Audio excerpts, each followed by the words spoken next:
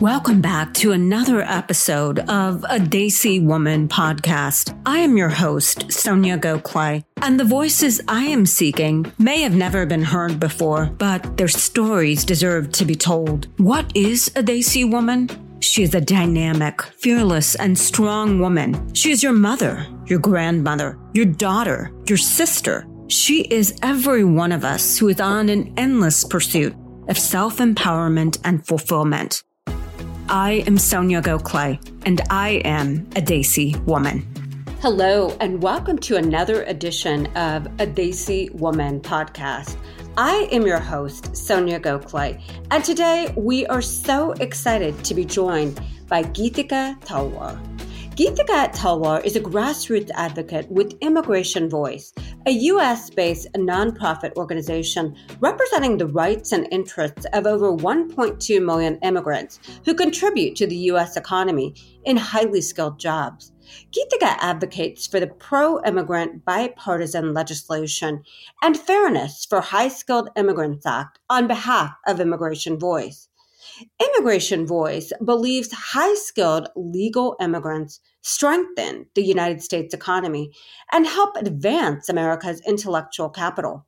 Their mission is to organize grassroots efforts to resolve issues plaguing the employment-based immigration system of the U.S., empower immigrants to know their rights, and seek a path to lawful permanent residency in the U.S., and to protect immigrant and American workers alike, so employers cannot use immigrants with fewer rights to replace American workers.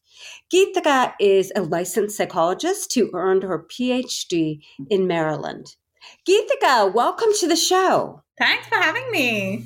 Well, I want to understand, what is the premise on which your organization is founded? My parents immigrated to this country in the 60s. And so I think it is genuinely a hope and an aspiration for so many around the world to come to this amazing country, right? And I think those from India, look at the trajectory of our current Vice President, Kamala Devi Harris, and her mother. I think that could be one of the earliest migrations that I've heard of a student coming to study in California in the late 50s. And so obviously there's always been an interest in the universities and professional offerings in this country. But a lot has changed, and we hear a lot about the H-1B visa. And there's no question that we really need a lot of the highly skilled workers that are truly being produced by India. If there's other countries out there that are offering the type of workforce India is, you don't hear about it quite as much. And I want to offer I know we have a lot of global listeners. You have to look no further than Silicon Valley to see some of the most wealthy South Asians and Indians from our diaspora who have really found success in this country. And the H-1B visa is probably where it all started. But, so I would like to know more about the origins of your organization. And then I have some follow-up questions for you. Sure. So Immigration Voice was founded in about 2006, 2007. So the organization is more than 15 years old, and it was from the outset devoted to protecting the rights of high-skilled immigrants in the United States.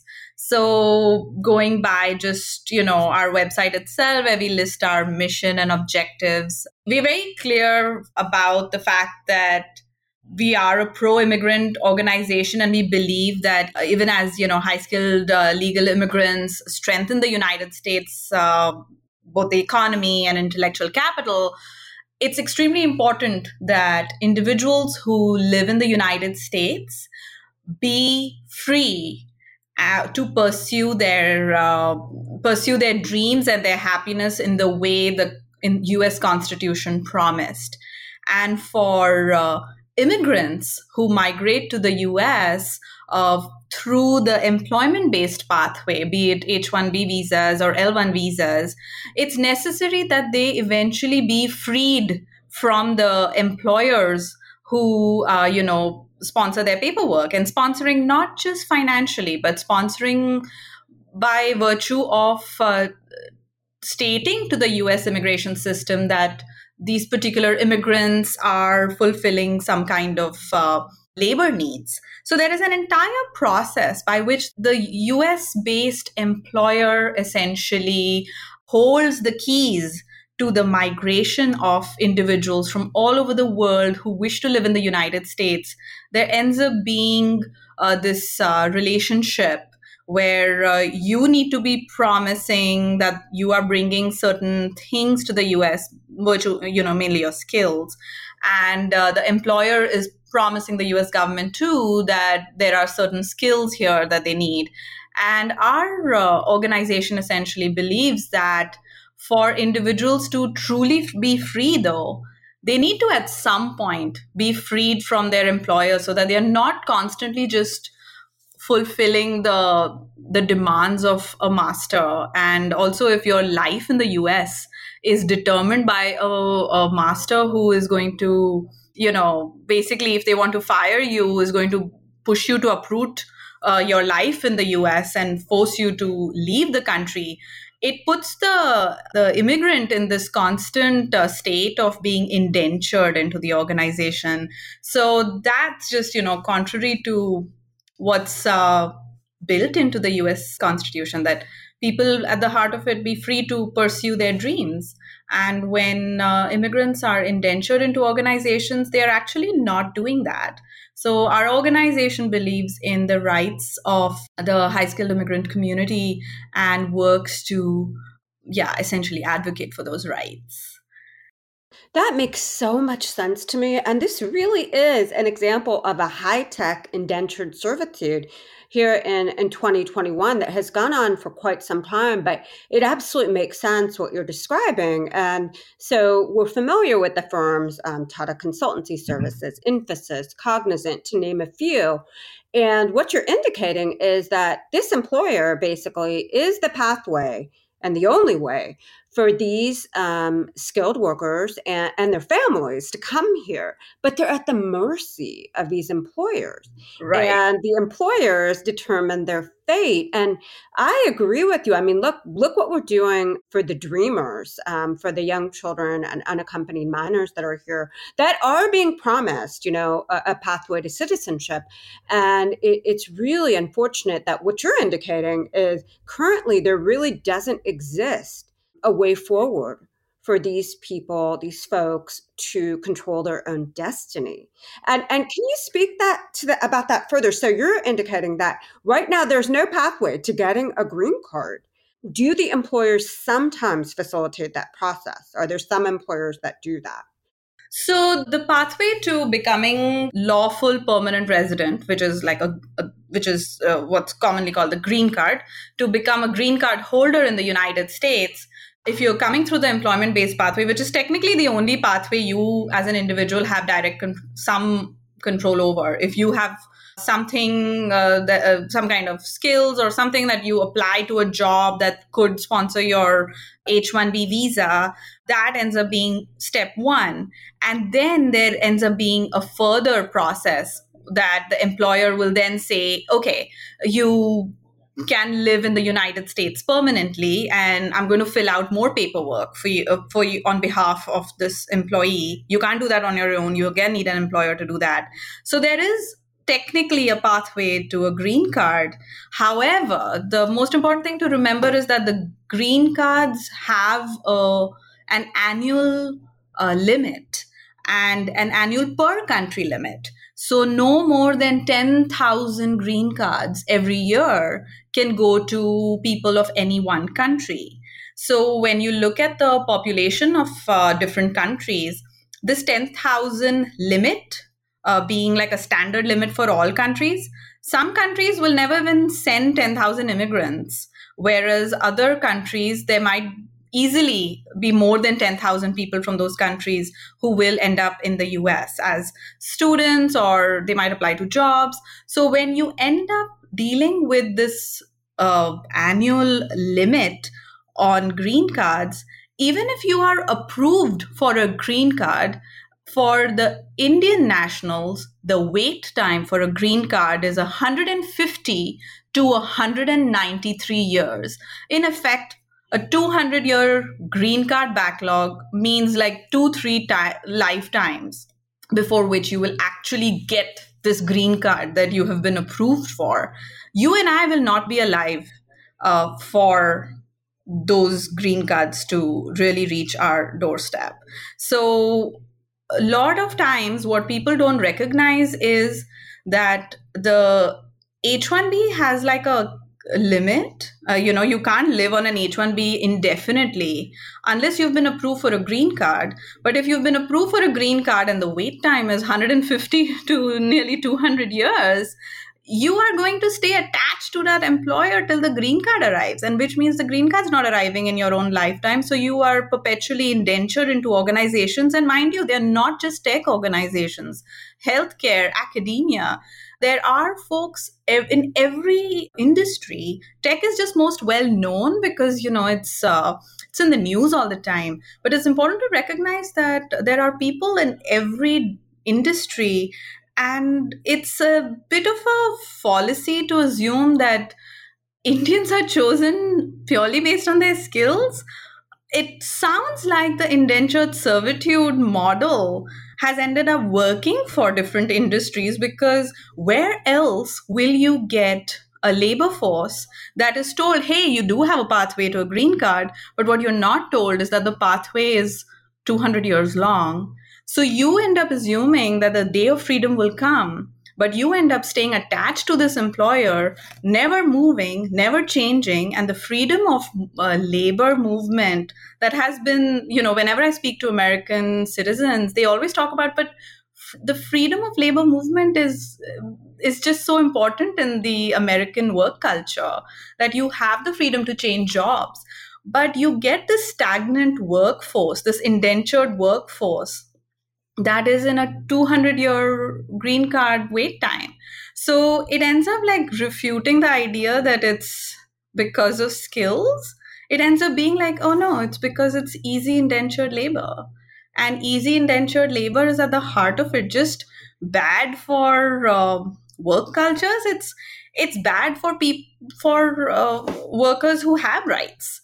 If an employer ends up having to choose between a worker who will maintain their work despite exploitative living conditions versus a worker who will choose to leave that job because they know they deserve better. Unfortunately, a lot of employers end up sticking with the employee who will give them less trouble. And in general, it ends up being an indentured worker. And in the case of the Indian immigrant community, it ends up being the green card wait time ends up making us very easy indentured labor. And that's not okay for the US economy. That's not okay for people who had dreams when they migrated to the US and they dreamt of freedom. They didn't dream of being indentured servants. Yeah, I am still in shock about the time period that you indicated. It's absolutely outrageous. And I mean, truly, it is absolutely outrageous. And what a precarious existence as well to It be is here and not know. You can partake in some of the enjoyment of this country without really knowing what your future holds. Yeah, and I definitely, sorry to interrupt you, Sonia. Sorry, I don't finish what you were saying. I definitely want to add something to it. Oh, please. No, please go ahead. So, every time people are shocked, there's that part of me that goes like, oh, okay, other people didn't know that. So, okay, so the studies are out of Cato. So definitely just look up Cato 150-year wait, plus look CRS, Congressional Research Services, and say 193-year wait, and you will find both papers.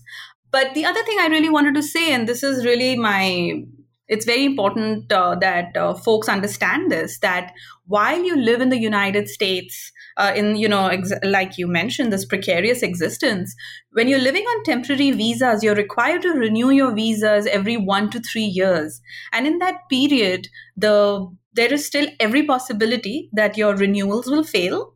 So you will be forced to leave. And we've had every day, we have at least one person's story that comes to our doorstep about somebody who's lived here 17 years and then suddenly renewal failed and has packed his bags and his entire family, they all have to move. So that's one very basic thing. You're constantly worried about your next renewal. You can't travel easily when your renewals are in process. People have missed funerals, they've missed weddings because their paperwork was in the process of getting renewed. So it's almost like, if I miss this funeral, there's one outcome. And if I go for this funeral and my paperwork ends up being jeopardized, my entire life in the US comes to a crashing halt because nobody will understand that especially the immigration system will not understand that you had to go back to India because of this emergency. The other thing is that the spouses have a very precarious work authorization. Many spouses are unable to work. I submitted, for example, my renewal paperwork in April 2020, and my work authorization expired, and I'm out of work, even though I'm a qualified psychologist. And also children age out of green card applications. When people are migrating to the US, and if they already have minor children, so the children who were born overseas, when they come to the US with their parents, they are also required to, there's paperwork for them. But when those children turn 21, they essentially age out, which is a phrase that essentially just means that those children no longer belong on their parents' green card applications. And we have tremendous pain as a community when we watch our children who we've had dreams for, that they would have a life that was very different because they came with us to the US as kids and they have believed they were American till we had to tell them, like, honey, when you go to school, when you go to college, you will actually have to apply as an international student. And even that's not guaranteed. A lot of kids don't get those visas. So they end up being forced to leave the country when they turn 21 or go back, do the same things that we did, apply to be international students, apply for H-1B visas, and then join us in this indentured servitude. That is not the life we want for our children, and that is not the life we want for any immigrant moving to the United States, thinking they've come for freedom, thinking they've come to achieve their American dream, but you're dealing with this. And I think most grievously, what I really want people to understand is, in the last few years, the most public experience of grief for us as a community has been the number of GoFundMe accounts we have contributed to as a community for people who died waiting for their green cards and their families were forced to leave the country because the principal green card applicant was dead. They did not have legal standing in the country anymore. And to have lived in the country for so long and then be told you are nothing without that high-skilled immigrant whose green card had been sponsored, and to have the family be deported back. That to me has been, I think, one of the most painful experiences as someone in the green card backlog, to watch people not only live in indentured servitude, but also deal with being deported if somebody died. And that is incredible. That it's been, that's been what we have seen again and again.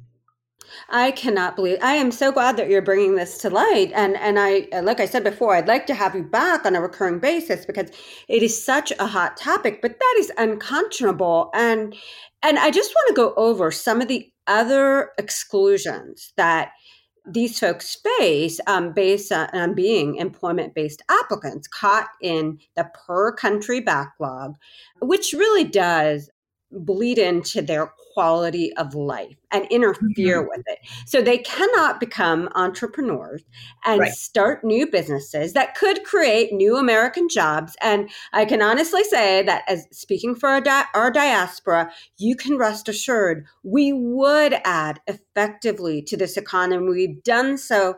It's been demonstrated across all socioeconomic levels. So we're not even being put in a position to help this country create new jobs. You cannot accept promotions from your employer without starting over in the green card line, which is absolutely opposite of the American dream, where you strive to do better and move up the chain of command in various organizations. You can't change employers without starting over in the green card line. You can't visit loved ones in home countries without a risk of being held upon their return to the US. And most secure student visas for children turning 18 could face forced deportation in spite of years of paying taxes into local and state educational systems. And so this is just unbelievable. And I want to pivot now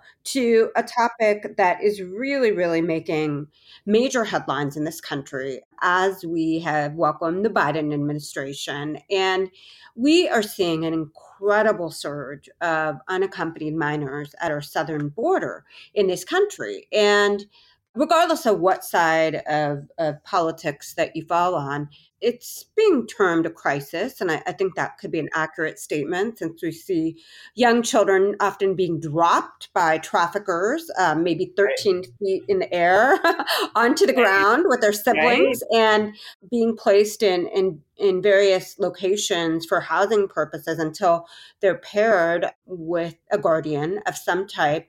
And so I want to ask you, where or how does this affect the H-1B visa holders and the green card issue for South Asians or those from our diaspora that are trying to, enter this country? What is Immigration Voice's perspective on this issue? Is it something that is not really connected to your endeavor and what you guys are doing? I just find it hard to believe that here we are. I recognize it's a humanitarian crisis, but that group of individuals is very disparate than what we're talking about with these highly skilled workers that are ready, willing, and able to contribute to our economy. And so it's kind of unimaginable that these two exist in the same conversation, right? But I would love to hear your thoughts on this. I think it's important to recognize that these are actually two different conversations altogether. And a lot of times, the immigration conversation conflates these two topics. So, I think the question that you're raising is one that comes at us pretty often, that what do we think about that? Like, they're two separate conversations and they're related to two separate things. And I think it's important to recognize that there is room to walk and chew gum at the same time.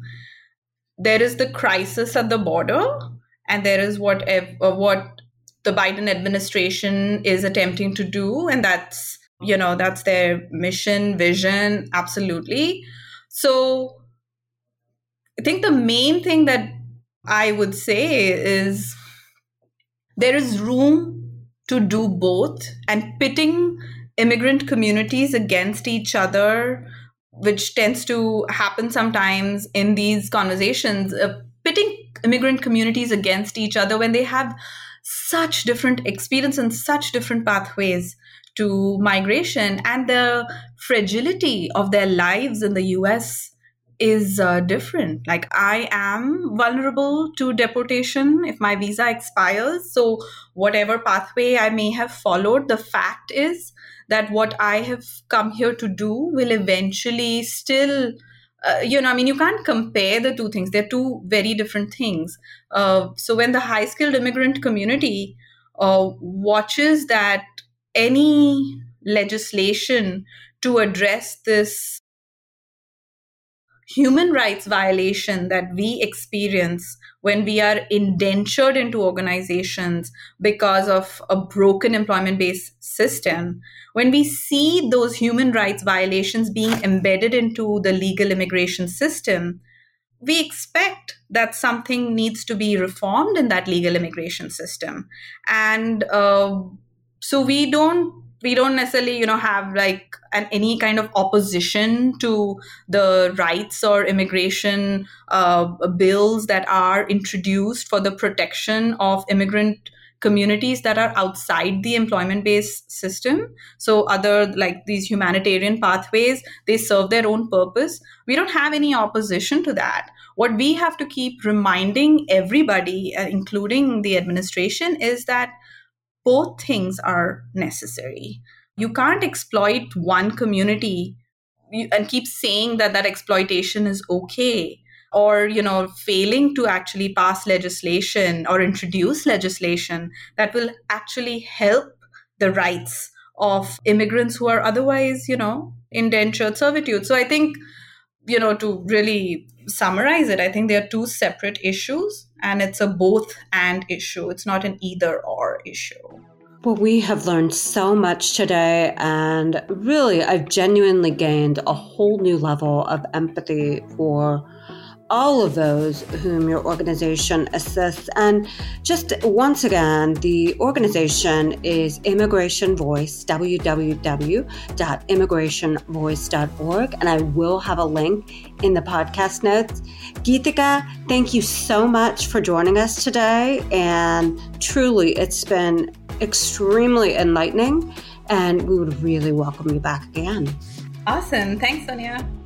Bye-bye.